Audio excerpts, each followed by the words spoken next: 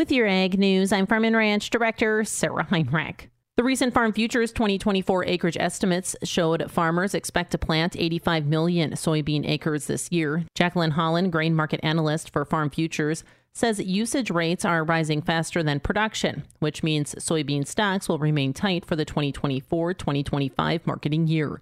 They're still going to end tight because of the growing soybean crush estimates that we're expecting to see with the boom in renewable diesel demand. So that is actually going to tighten soybean supplies during the next marketing year more than soybean supplies already are. So that's a really good sign for soybean producers that even if there aren't more acres this year, the market is still going to be hungry for those soybean bushels over the next year and a half or so.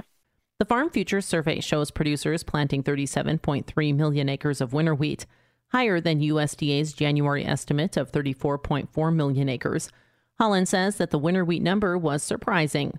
I was very surprised to see that, especially since winter wheat prices at both the Chicago and Kansas City Board of Trade have just fallen exponentially over the last year. However, because hard red winter wheat production still struggled a little bit last year, where our farmers indicated in Kansas and Oklahoma, they had already planted it to be harvested this summer. Also, I think that with higher bean prices, soft red winter wheat growers in southern Illinois and Missouri are wanting to capitalize on those winter wheat and soybean rotations. So we saw higher acreages expected in those states as well.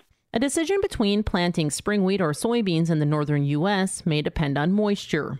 I think that where this really comes into question is in North Dakota. And I think if the northern plains receive enough moisture this spring, we could see some bigger spring wheat acres planted instead of soybeans. But it's an El Nino year, so I think that's going to be one of the biggest uncertainties that the market faces until we get solid acreage numbers reported by farmers later this summer.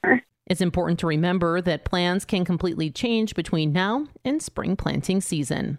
We think that we hit our peak of the El Nino system here back in December. We've enjoyed a very wet January across most of the heartland, but that could change if we run into some dry conditions in February and March. So a lot can happen between now and planting in terms of weather. So it's still kind of a hurry up and wait game. With your Ag News, I'm Farm and Ranch Director Sarah Heinrich for the Growing Harvest Ag Network.